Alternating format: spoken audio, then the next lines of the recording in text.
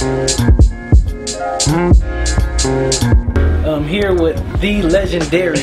Y'all watch the show, so y'all already know how I feel about this guy I'm about to introduce. Here with Oddisee, man. What's up? I'm good, man. Man, how do you describe your musical style? Because I mean, I already know what you're capable of as an MC. I've been a fan of you since, was it Diamond and Rough and then Mental Liberation. Them like my first two projects I got dived into you. But like production wise, like I would consider you more of like a tribe type of inspiration. Is that like where you get your inspiration from? It comes from a lot of different things. Like there's a song I came out with called Killing Time, and the first couple lines in that song, it grew up on that, rap a lot, grew up on that native tongue.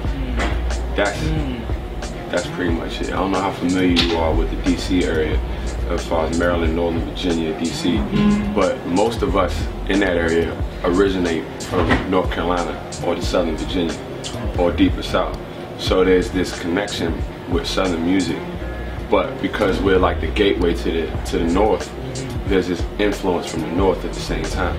We really did grow up listening to Tribe, but also grew up listening to, you know, Ghetto Boys. Scarface is huge in DC, huge. He's like a god in DC. Like there's a huge connection with Southern music in the District of Columbia, especially with go-go. A lot of the go-go tempos now mirror music that comes from the South at like a half tempo. To see y'all form that group and to make two incredible albums is like, oh man, like how did that come about? Underground hip hop in specific and mainstream at the time, starting to get a lot more experimental with synthesized sounds, like ambient sounds. A lot of European influences making its way into more of like a glitchy sound, atmospheric sound in rap. And I'm a fan of all of that, from Flying Lotus to Hudson Mohawk, you know, which was really jumping. And I said to myself, as an opportunist, this is a perfect time to do a throwback record because it'll stand out in the midst of everything that's being progressive. So I said, I want to make a retro record because it'll stand out right now. And I said, all right, now I know I want to do that, but what do I want to do? Let's make a group record, because people don't make group records no more. Yeah. So okay, group record, retro, boom bap. How are we gonna do this? It's like, all right, let's make a DC rap group that reflects the whole DC, Maryland, and Virginia area from all angles. Where myself, I'm from Prince George's County, Maryland, which is the wealthiest concentration of the wealthiest African Americans in the United States. It's a rich black suburb. It's also home to the largest gap between rich and poor economically. And Uptown XO is born and bred in DC. But my family comes from DC and moved out to the suburbs. YU is why we call it the DMV, why we call it one area, because he was born in DC like myself, went to high school with me, but then things changed and his mother moved to Virginia, and then Virginia they moved back to DC, then he moved out Montgomery County for a bit, then he moved back to PG, and he's the embodiment of why we call it that, because he circulated around. We all grew up listening to a lot of rap where we knew what Decatur was, we knew what College Park was, we knew what Fifth Ward was in Houston, we knew what Port Arthur was, we knew what Crenshaw was, we knew what Queensbridge and Marcy and Flatbush. Where was that for DC? We didn't have one, so we decided, let's make a record where we do that for us. And that was how I was born. Wow. We knew each other from the open mic scene in DC. You know? There was a second track on The Good Fight, and you said, glorifying music that's abusive to us.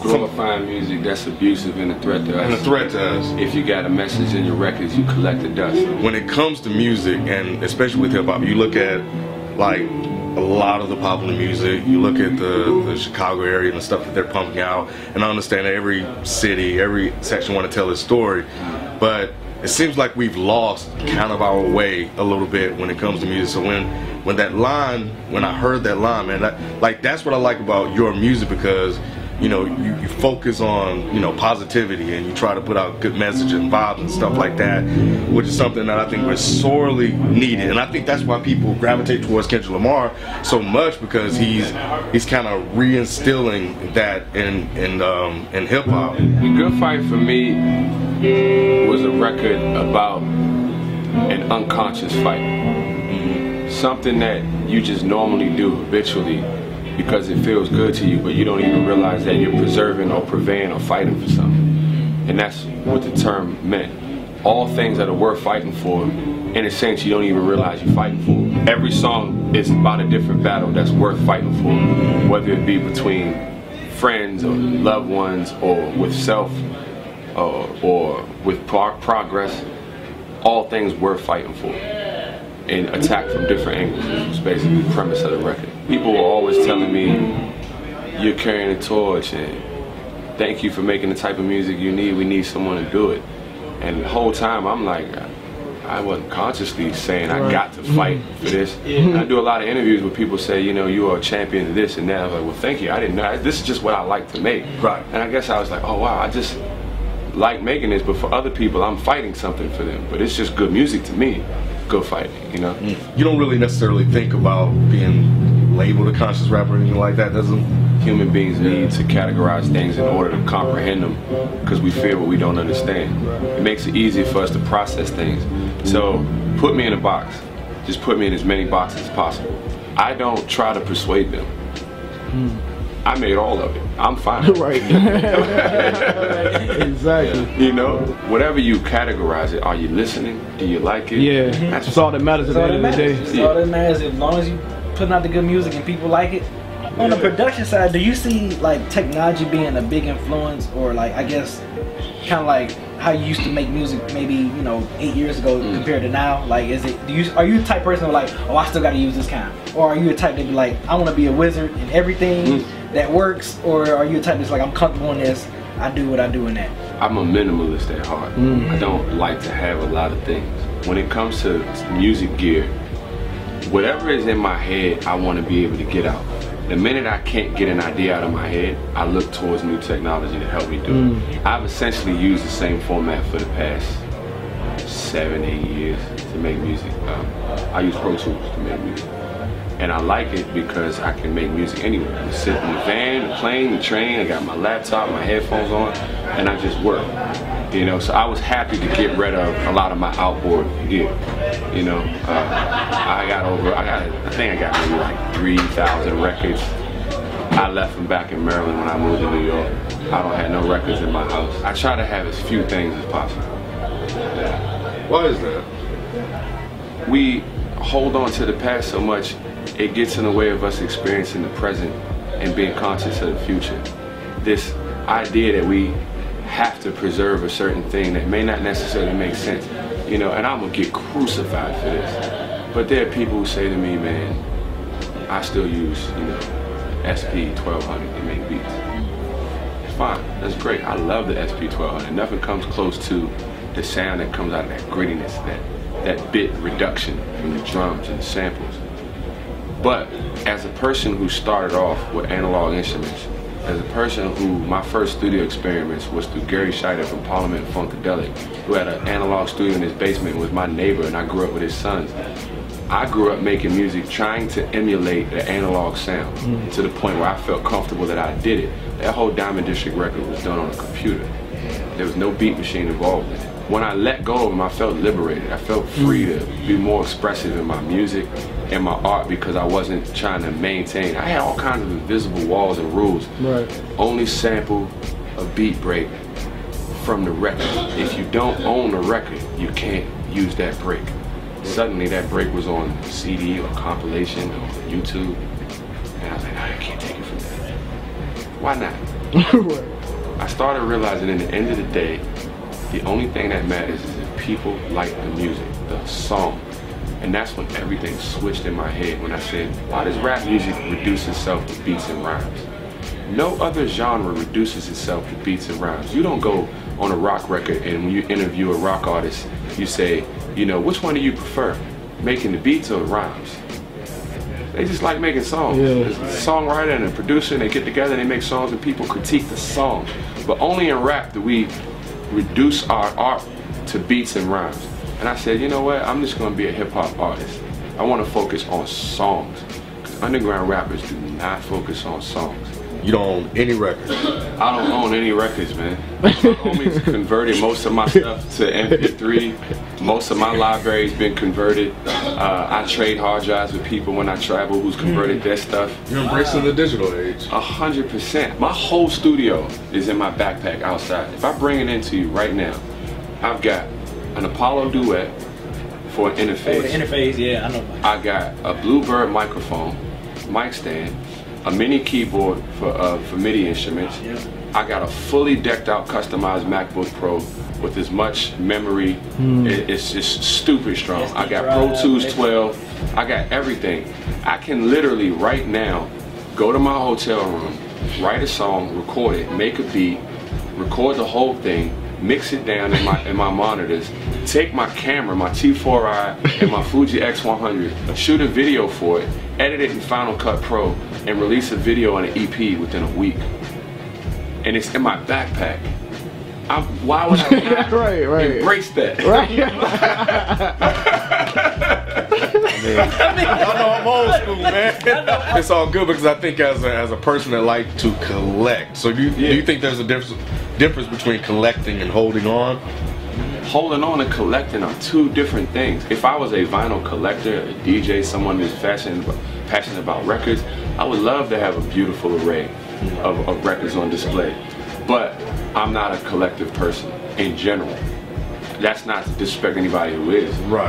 Tons of my homies are collectors, and I lean on them for their collection. You know, and I love looking through their collections. But when it comes to me and going into my house, I love looking at the just space and not having a lot of things, but just the bare necessities of what I need. You know, my wife would love if I was like that.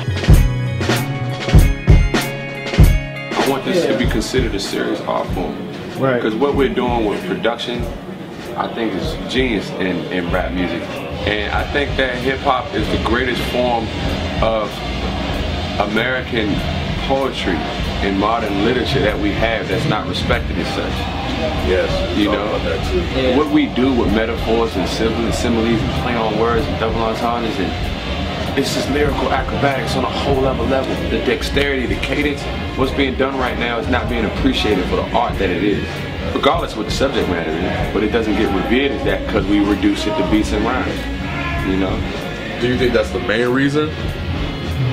Well, I think a lot of people focus on the negativity of rap music, so it gets overlooked. But even in the most negative of material, there is some form of expression that's genius.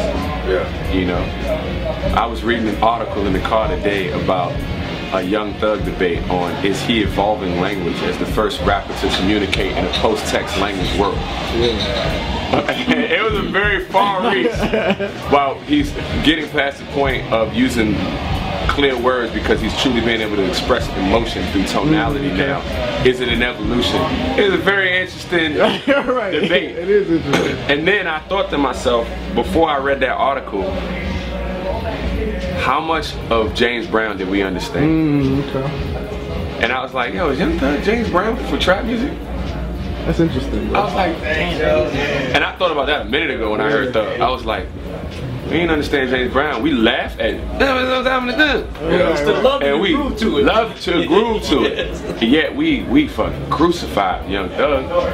I was like, is this another continuation of black expression? But based on the way it's being presented to us, we're rejecting it. Because we had no problems with it when it came to James Brown. Exactly. But there was a level of musicality that came to James Brown that makes it easier to digest. It's always been me to don't judge a book by its cover if you don't read. Like, I can't really hate it because I have to play devil's advocate. It's just in my nature stuff. That's where I got my rap name from. Oddisee, read between the lines. You know, see things between the two.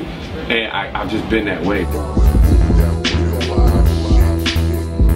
It's not mellow music without Oddisee. Like I always thought of it that I appreciate that. It's a great label. What I think is good about it is that diversity of the label. You know, there's so many different artists that appeal to so many different demographics. It doesn't focus on spoon feeding one sound on one person or one sound to multiple groups of people. Everybody can kind of get their favorite out of mellow music. You got boom bap, you got I mean, you get whatever type of flavor you want. I mean, you know, easily been one of my favorite groups. I mean, my favorite labels in the last like 5, 6 plus years. Mellow Music Group has mastered quantity and quality, which is a very hard thing to do. You know? Especially in today's hip hop, you know, it's very tough, man. It's like really tough. Apple Music. streaming service. How do you feel about streaming? Love it. You do? I love streaming. It's great. It allows people to get introduced to music without the fear of purchasing it. You know, they're now more willing to take risks to listen to new music, whereas, you know, otherwise they wouldn't, because they would have had to buy that music. So now you're getting the best of both worlds. People don't really understand. As long as your music is registered, you will make money from streaming. There's an agency called Sound Exchange that is the ASCAP of the digital world.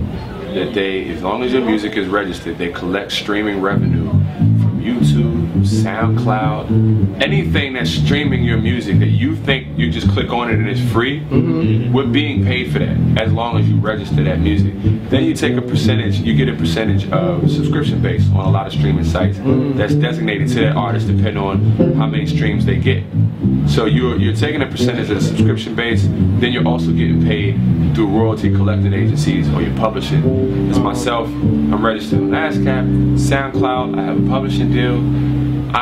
I get a quarterly statement every 2-3 months from my digital collecting agency straight to my phone that says, this is how much money you've made from streaming, and these are the songs that generated the most, and it's direct deposit into my bank account, and I can count on that every time from streaming revenue. And it's collecting from every song I've ever made. Every song from my entire career that's on the internet is collecting from it. So just don't fear it. Learn about it, embrace it, and use it to your advantage. On soundexchange.com, they have a list from A to Z of artists who they owe money to. And if you can type your name in on the search engine. That's how I found out, because they owe me money. Wow. And my man was like, you know you're on this list. And I looked, I was like, oh my God, I'm on this list, they owe me money, so let me sign up for it. Almost there's somewhere around $1 billion in money that's sitting there. That if you sign up and register, they will send you a check. But people, that's how much artists haven't collected their royalties. Uneducated. Uneducated about the business. From my understanding, if you don't collect your royalties within 2 years of them holding it for you, they donate it to charity. Any artist who got something registered on YouTube or SoundCloud or anything, go on there and check out. We need to go on there. Yeah, I finally, like goodness gracious. I finally signed up for Apple Music because, you know, I like the one ecosystem of Apple, and you know, I bought like the bulk of your albums on Bandcamp. I stream them on Apple Music, so you get that money, man. So you know, and so and that's what I like about it, because you know, I think, like you said, it reduces the friction of discovery. You know, and people can actually discover and listen to, you know, new music. So I mean, through Apple Music, I just would been downloading records to listen to. Same thing. I heard the Summer '06 album from Vince Staples a couple days ago because I was just looking for new rap. I'm in love with that album. That album was crazy. He had a line about saying nigga to a whole crowd in France, and how does that make him feel that they repeat it after him, and then he knows that they're saying all of this, but they won't even touch or go anywhere near where he's from. And he said that in a line, and I was like, that was the reason why I didn't use profanity in a good fight, because I started feeling like a monkey on stage in a whole white audience saying nigga. Like, it just started fucking with me, eating away at my soul. I still cuss like a sailor, but I just won't do it on record no more, because I can't look out into this all white crowd and I'm like, motherfucker this and nigga that, and the hip hop demographic is getting older, and we have kids that are growing up, and I know homies that want to listen to this stuff in the car with their kids and they can't. I can't, I do that all the time. So it was that side, and then looking at it, I was like, cussing is actually making me lose money. If I have clean versions, I don't need to edit them, so more radio can play it. Then it's more friendly for licensing, because I don't have to make edited versions. Lo and behold, licensing money through the roof on a good fight. And I was like, cussing was making me lose money.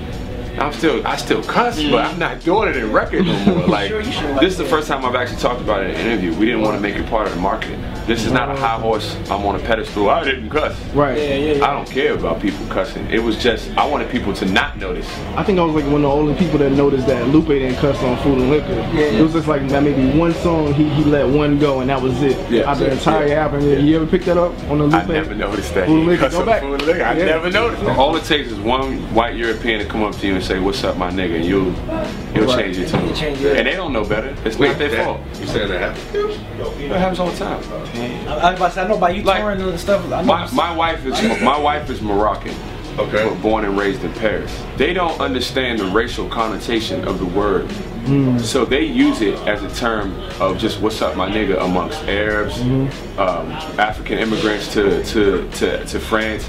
Well, I had to explain to my Arab North African wife, "Sweetheart, you can't use the N-word over here." It's like, why not? Y'all say it in all of y'all songs. You know, my wife is from the hood. My wife is from the projects in France. So she didn't understand. It's like, "Sweetheart, you can't say that over here."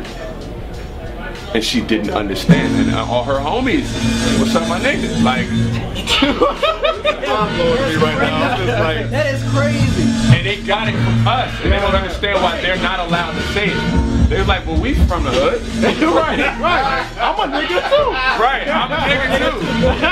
I'm a nigga too. I'm on welfare. I'm from a project. You know, I grew up with that struggle, and I relate to this music because it tells my story. My wife's family can understand that story. And I was like, I gotta take this word out because it's causing too much of a problem. Right. Like, that's mind blowing. That's crazy, You know, dude. that's mind blowing. Oh my God. yeah. I'm a nigga too. I'm a nigga too. I'm a nigga too. That's gonna mess Think with about me. it. I am. There are other hoods in the world that's not black. There's Russian hoods, there's Czech hoods, there's, you know, gypsies, there's North African hoods, there's Arab hoods. Through hip hop culture, you're able to identify, you know, because of the struggles that you're going through over there, you're able to identify, and which is why you like hip hop culture, you're able to identify that, and you relate to the word nigga because of that, not understanding the contents or the meaning behind the word, but it still applies to you in some kind of way, you know, and you are able to relate to hip hop culture and the struggle through that word. Yeah. I appreciate you. Thank you. That was good. Yeah. That was very good, man. I appreciate it. Yeah. Appreciate you, man. Thank you,